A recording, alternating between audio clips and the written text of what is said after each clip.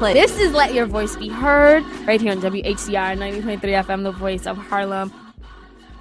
All right, guys, so we're back. This is Let Your Voice Be Heard on 90.3 FM, the voice of Harlem. No, WHCR, the voice of Harlem. Here it goes. The white man has to correct you again.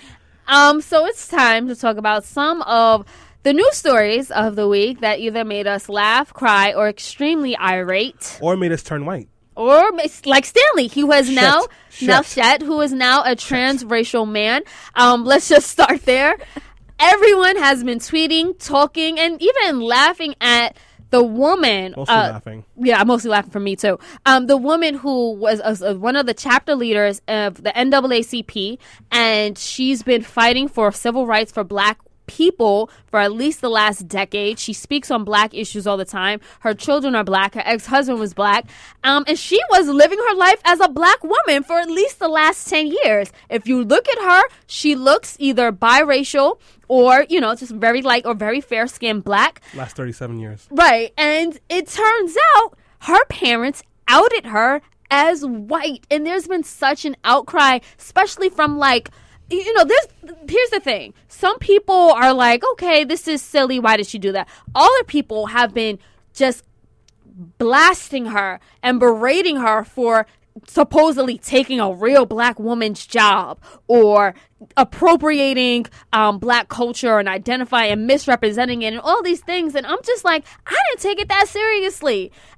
First of all, she looks gorgeous as a Black woman. If she wants to identify as a Black woman and keep her hair curly and continue to go to the tanning beds so that her skin can remain like that caramel orange color, I think she looked really nice. I didn't see too much of a problem with it.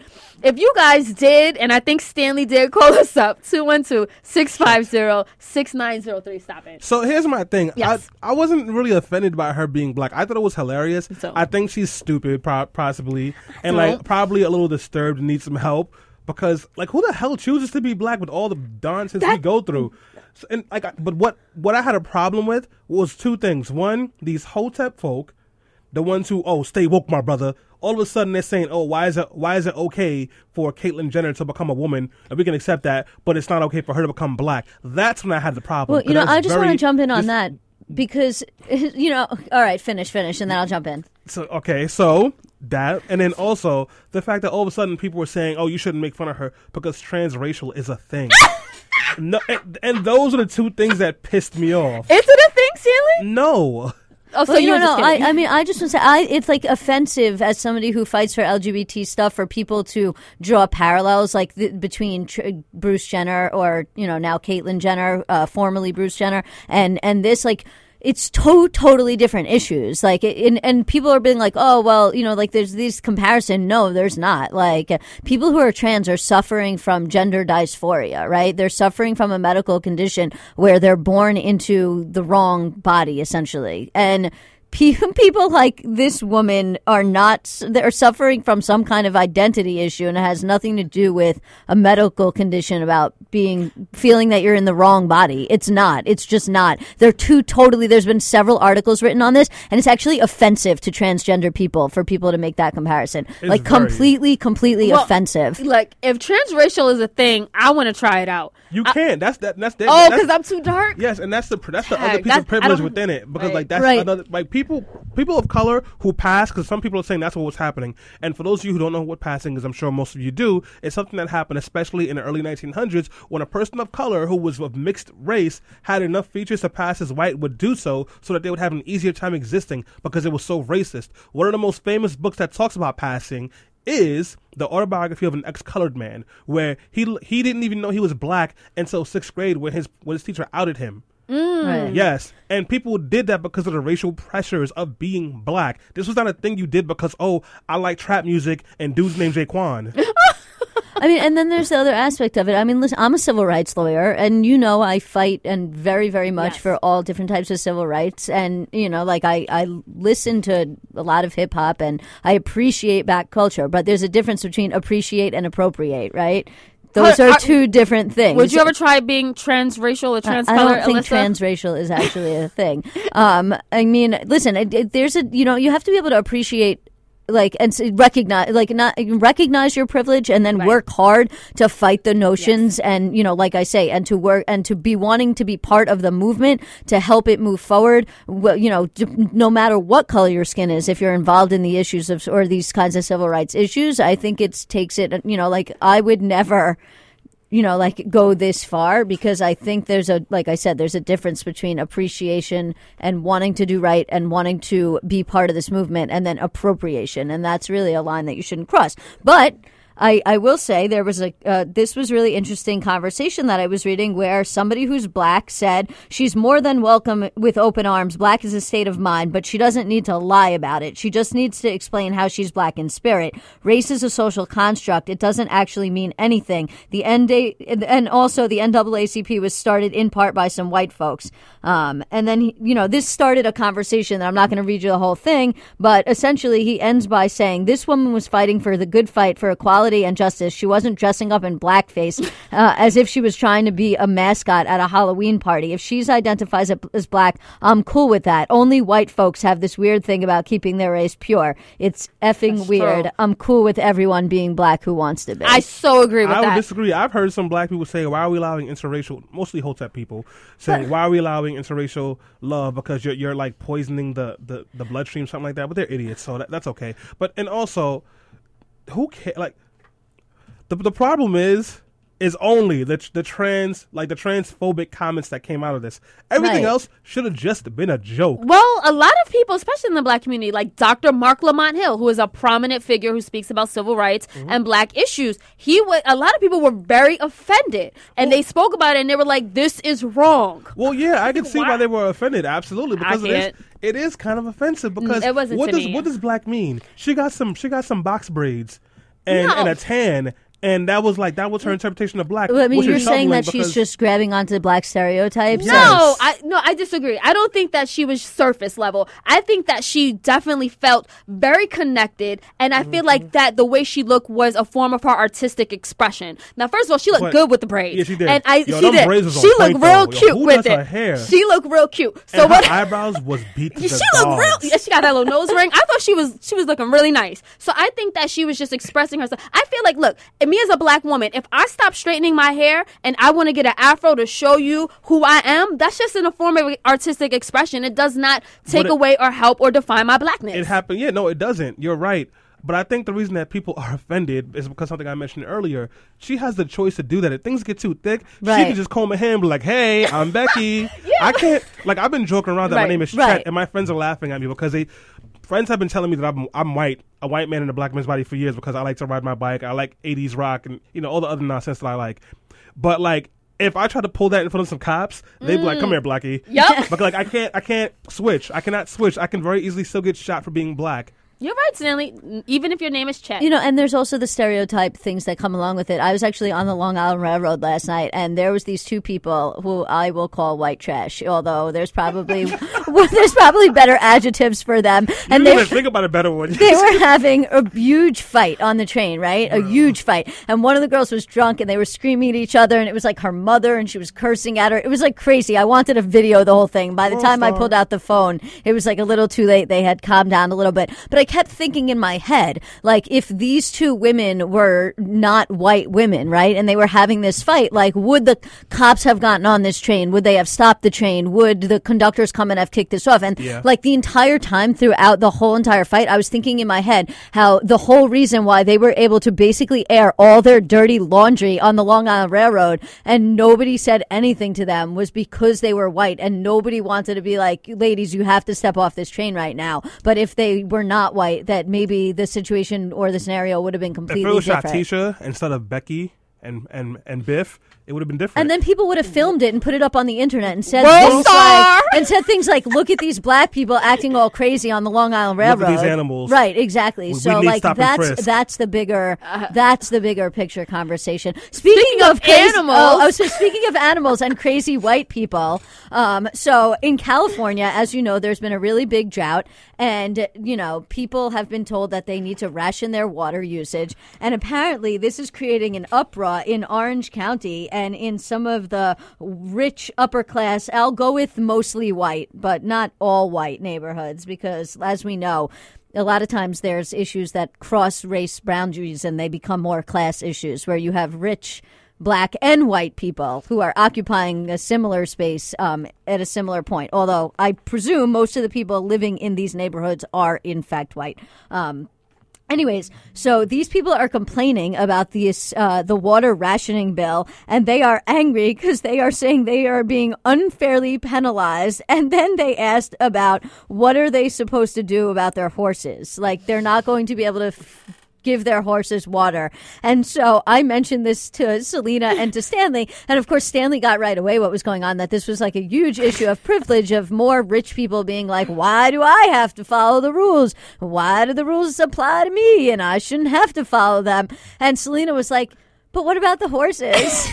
I had a legitimate concern. Lives matter. I had a legitimate concern about the horses, and Alyssa's absolutely right. That was my reaction. I do get the larger picture, but I do think that the horses need to survive too. Alyssa made a good point by saying with natural selection, they should be able to find their own water or die, I think. No, I'm not trying to be like I love animals, and I particularly like horses. But, at the same time, I think the issue isn't necessarily about the animals. The issue is about rich people constantly thinking that they can flout the rules, or that the rules don't apply with them, and then claiming that they're being persecuted or unfairly penalized because they can't have grass around their 600 acres while poor people in Compton are like, oh my God, I need some water. As a white man, I will say that we white people love our dogs more than horses, so I'm okay with this. But I want to shift gears now. I want to follow up with the McKinley story, in which the police officer did a Mighty Morphin Power Ranger somersault. The barrel roll. Yes, pulled the gun out on 2 unarmed black kids, and then swanton bombed and dived and digged his knee into the back of a 14-year-old black girl after pulling her hair and slamming her head into the ground. After all sorts of outrage, obviously, because this does not make any kind of sense in any world, he chose to resign. And everyone in the world was saying, oh my God, this is progress. He resigned. This shows that people care about race. Let me tell you something. This is stupid. This is not progress. This is nothing helpful. And I'm going to explain to you why right now. This cop came through while another cop was being reasonable and having a reasonable conversation with these reasonable teenagers. He slammed the girl, 14-year-old girl in a bikini, to the ground, grabbed her head, slammed her head to the ground, dug his knee into her back. When 2 of her friends went to go help her, he pulled out his gun to go shoot them because blackity black. And then went back to the girl, put his knee in her back again. Let me tell you something. When I was 16 years old, I worked in Breezy Point. You know what that is? It's in White. That's where it is. And I was a lifeguard. If something like that would have happened to freaking Becky or Willow or Winsong or whatever white people are naming their kids now, that cop would not have had a chance to resign. He would have been fired. At this moment, that McKinley cop gets to keep his pension. He gets to keep his pension. He's probably getting severance pay. And he's leaving the town because he does not feel safe in the town. That's right. He does not feel safe in the town. Meanwhile, that 14-year-old girl who had a knee put in her back and that kid who got arrested for protecting her, no apologies to them. Actually, the chief of police said they should have trainings for people in the community on how to deal with the cops, because not doing anything wrong and then screaming for your mother when a cop puts his knee in your back makes you the problem. And it once again shows the gross amount of privilege, because I promise you, this would not happen in Breezy Point. This would not happen in the Hamptons. This would not happen on the Upper East Side, where kids are high on coke and getting weed deliveries and mouthing off the cops every single day.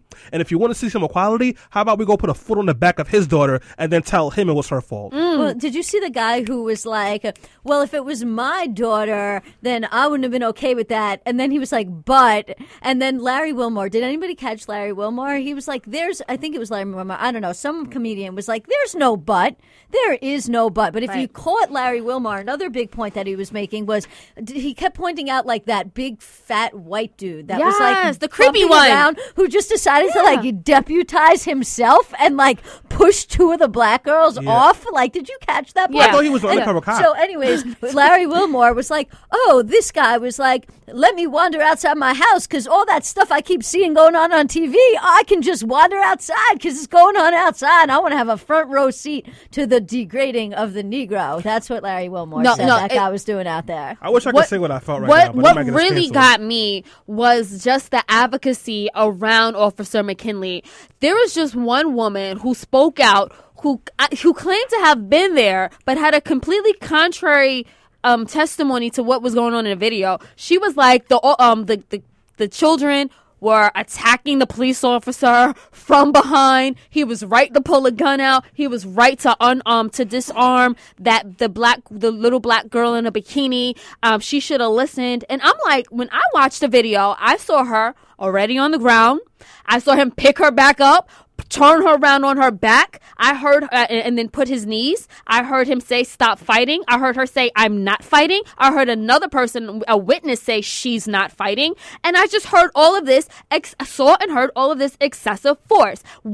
This white woman who is advocating for the police officer, I don't know what she's on, but I think that they're just all really afraid of little black children. And I don't know if this is the same white woman who like started this whole thing, but that's another thing this whole thing starts because some racist white woman has the audacity to tell these kids that they're not supposed to be at the pool. Meanwhile, these kids all have pool passes, right? Yes, one of the girls invited her friends to go to a barbecue, but they all lived in this town. They all had passes to go to this pool. And so they came to this birthday party, and one of these crazy racist white ladies has the audacity to say to one of these children, child, why don't you go back to your Section 8 housing, which is like the most extremely racist thing to say to somebody, and especially to a child. And that's what really starts the fight to begin with. Then the cops come, and then they beat up the 14-year-old black kids instead of going to arrest the white woman who started the fight, who also allegedly may have slapped a black girl across the face,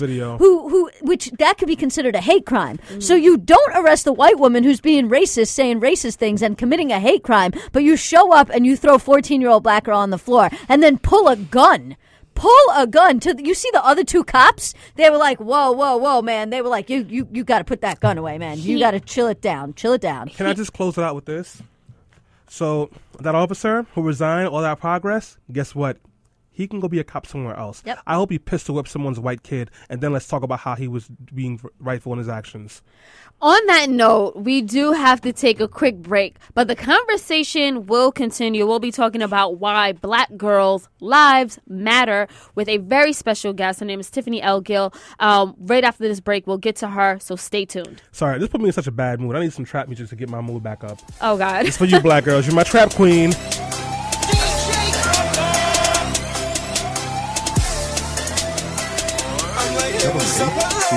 Since your pretty soon as you came in the door, I just wanna chill, got a sack for us to roll. Married to the money, introduced her to my stove. Showed her how to whip and now she remixing for low. She my trap queen, let her hit the bando. We be counting up, watch how far them bands go. We just set a goal, talking about your Lambos. At 56 a gram, 500 grams though. Man, I swear I love her, how she work the damn pole. Hit the strip club, we be letting bands go. Everybody hate who we just call them fans though. In love with the money, I ain't never letting go. And I get home with my baby. I just left the mall, I'm getting fly, baby, yeah. And I get ride with my baby. I be in the kitchen cooking pies with my baby, yeah. And I get home with my baby. I just left the mall, I'm getting fly with my baby, yeah. And I get ride with my baby. I be in the kitchen cooking pies. I'm like, hey, what's up, hello? Can I get some chicken fried I'm rice? gonna let you finish. Oh, I'm gonna let you finish. I'm gonna see you in the streets, Alyssa. Freestyle rap time, tic-tac-toe. I saw a fly. But Beyonce had the best album of all time. Whatever. So we are back on Let Your Voice Be Heard on 90.3 FM WHCR, the voice of Harlem. Things were getting aggressive in here, so we had to put on Trap Queen to relax our souls. Our souls are relaxed right now. Well, not Selena. She went to go join the Black Panthers. She's buying a gun as we speak. She is no longer on the show. She's going to walk around Texas. She's got that shirt on. It says Asada taught me. Yeah, Asada. free Big Meech. Like, that's how. Selena's down with the fold now, guys. And if you are just tuning in, we have had an amazing show. We talked about Khalif Bowden, who was in prison for 3 years because of a stolen book bag they could not prove he had. He committed suicide 3 years after he was finally released from prison. And we talked about the prison industrial system and the over 400 people in New York right now locked up at Rikers with no trial for more than 6 months. Yes, that is actually a thing that is happening. Then we moved on to the news roundup and we talked about that amazing black woman whose name whose name is Rachel. Oh, she's not, well. Yeah, she's not really black. Can we call, because if she identifies as black and she says, I'm black, what are we supposed to refer her as? I don't know. This is really complicated. I don't know. We should ask our guests, because we're going to be talking about how black women's lives matter in the next segment. So maybe our guest, even if they're not really black, right? Yeah, maybe our guest has some opinions on this that she could help us out. That is really weird. I mean, even Dominicans don't want to be black, and they are black. And exactly. we got this woman who's begging not all to of them. There are light-skinned Dominicans too. Yes, no, they're DNA black. Right. Anyways, okay, I see what you're saying. But anyways. Where was I? All right. So then we also talked about the officer who swanton bombed a 14-year-old girl and got to resign because he felt his life was in danger and keep his pension and go be a racist cop somewhere else. And I say all of this to bring us to where we are now. Black women matter. So if you have been watching the news for the last year and a half, or if you've been watching the news at any time in the world, at any place, and we are talking about social issues, this is the way that the ranking of issues has always ranked. White people issues, white man issues, white man issues, white man issues, white man issues, white woman issues. And now, white man issues, white man issues, white man issues, white woman issues, gay white man issues, gay white man issues, gay white woman issues, white man issues, and the rest of them.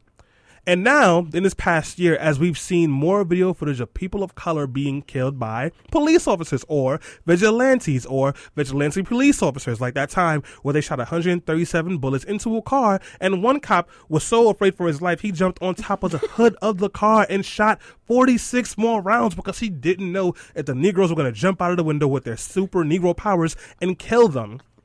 And that cop got to walk. So, while these things are happening, we still seem to have a problem acknowledging and respecting and speaking up and fighting for the issues of women of color. Not just any kind of women of color, but black women. I'll give you two recent examples. Rekia Boyd, who was killed by a police officer who feared for his life, which is why he took his gun from sitting inside of his car, took his gun out and shot from them as they were walking away from him because he was so afraid. She died. The cop that killed her walked. There was a protest scheduled on Earth Day for her death. 100 people showed up at Union Square. Any other time there's a protest for Trayvon Martin or Jordan Davis or any other man of color who has been killed by police violence or anyone killed by police violence, Union Square is packed to the brim. It was a bit rainy, but still, only 100 people showed up. In Texas, where you have psychotic people running the government, running for governor, where you had Wendy Davis running against Paul Abbott, and they were talking about it was so important for women to go out and vote. When Wendy Davis lost the election because she ran I won't say that, because I have friends who worked on the campaign, she ran an unsuccessful campaign, they blame black people, particularly black women, even though black women came out in higher numbers than white women. White women were the ones that voted against their actual needs. Another problem. And then my favorite one, this happened at one of these white people award shows, the Grammys or the Oscars. I forgot which one. Patricia Arquette goes up there and she talks about equal pay. Applause to her. And then she says the blacks and the gays have to start standing up for everyone else. What? Very confusing, ignoring the fact that even though white women get paid 71 cents on every dollar, black women get paid 62 cents. And I may be a little bit off on that number, forgive me if I am, for every dollar. Yes, it is that bad. And whenever we bring up a topic about black women, we know that they are the most, according to research and polls, the most unattractive of all the women in the races, because people have actually said that. We know that there's all sorts of issues that black women deal with particularly. So now all women deal with street harassment, but come to East New York, black women deal with street harassment. And when we try to talk about these issues, people kind of just gloss over it and say, yeah, that's not really a serious thing. And they don't want to pay attention to it.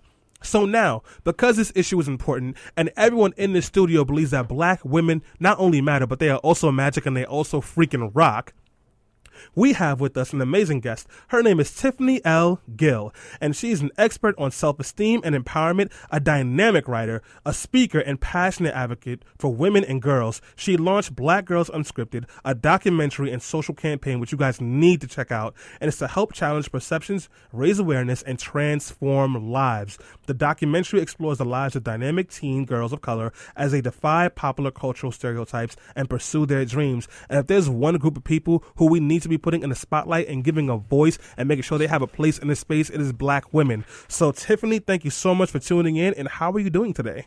I'm great. Thank you for having me. Hi, Tiffany. Good morning. Hold on. You had some brunch already? I'm sorry? Did you get brunch already? I did not. I had coffee, though. Girl, what's going on? You ain't get no brunch? Stanley loves brunch. Like, you know what I love about brunch? The alcohol portion of it. So, okay. I love it. What's your favorite drink to get during brunch? Well, I guess I'm pretty standard, the mimosa. The mimosas? I like to get the blinis because I think it's classy. So okay. I get those. But Tiffany, we're not here to talk about brunch or banana batter pancakes or bellinis or mimosas. We're here to talk about Black Girls Matter. So to start this conversation off, I would actually like to let the listeners know a little bit more about your documentary. Tell us about Black Girls Unscripted. Yeah, so Black Girls Unscripted is currently in production. It's a documentary, as you mentioned in the intro. We decided that our girls need a platform to tell their stories, and in ways that are varied and diverse, that sort of speak to who we are as a people. So that's what the documentary will do. We have 6 amazing girls who will be telling their very unique stories. They're in Baltimore, New York, Chicago, where we'll be filming. And we're just pretty excited. In addition to the documentary, we have listening sessions that are going on in various cities. We have a grassroots movement, a grassroots campaign focused on highlighting all the things wonderful about Black girls and Black women. We have a vibrant Facebook page and community that's committed to storytelling. So the documentary is in production. We're hoping to wrap it up by the end of summer and get it out to the public, fingers crossed, in January 2016. Well, okay, I'm a little confused, Tiffany, because you guys have Love and Hip Hop, you have Bad Girls Club, and you also have Single Ladies. Don't Black women have enough positive depictions on television already? Assuming that those you named were positive. So that's always an interesting question. No, we don't have enough, firstly, and particularly if you look at what the landscape looks like for our peers, right? So on every station, every network, there are always stories that are diverse that show non-Black women or people, non-people of color who are in a variety of roles, and we don't have that. The image of Black women in media is very narrow, and not only is it narrow, it's limited to only a few networks. So it's not enough. It's never enough. But what we're also saying is that we don't have to rely on mainstream media. We don't have to rely on television. There are other platforms to tell our stories, and I think we have enough. Issa Rae is the first person who comes to mind. My hero. Enough examples of what you can do outside of mainstream, outside of the television platform, of the ways that we can tell our stories digitally and in a powerful way. And she has done some pretty amazing things starting right there. Thank you very much for that. So, guys, if you are just tuning in, the number is 212-650-6903. Again, that number is 212-650-6903. Or you can tweet us at BeHeard_radio or hit us up on Facebook at Politically Preposterous, or, of course, on Facebook.com/LetYourVoiceBeHeardRadio. And we are talking about why Black women matter. And at the moment, we are talking about why Black women matter in the media. And the question that I want to ask for you, because Issa Rae is someone who I adore, and I watch all of the Awkward Black Girl seasons 1 and 2, and her Ratchet Peace Theater, which is the greatest thing since Hennessy with apple juice. I want to ask you is, like, why did